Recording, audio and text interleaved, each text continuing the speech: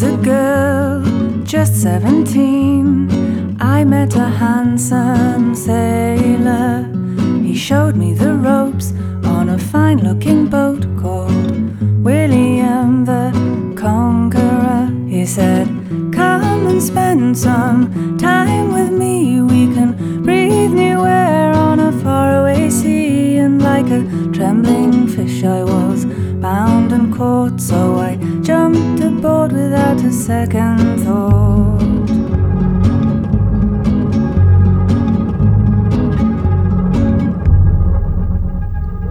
Over the waves, skipping so fast, I felt that I was flying.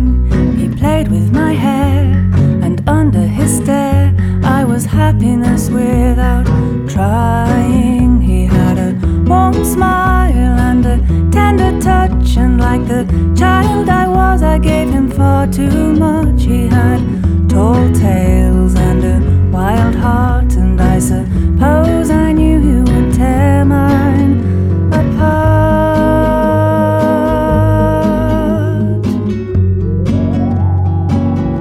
He said it's time to go back to the real world, real life.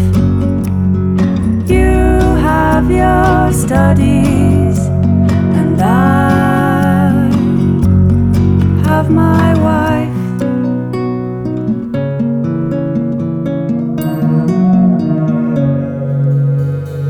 I did as he said, went back to my books, avoiding the boys and their sultry looks.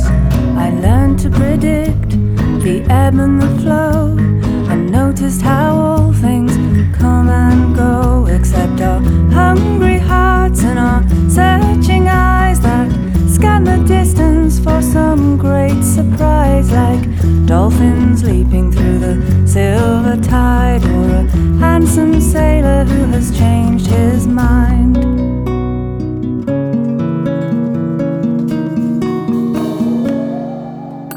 One summer's day, on my stretch of beach, I met a young man who wanted me to teach him of ups and downs, peaks and troughs. I said, all you really have to do is watch. He had a kind smile and a gentle touch, but I tried not to let him know me much. He had wise tales and a pure heart, but there was no way that me and mine would part.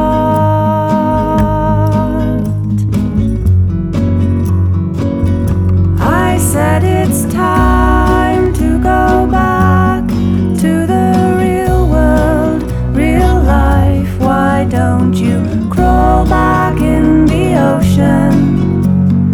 Save us both some strife.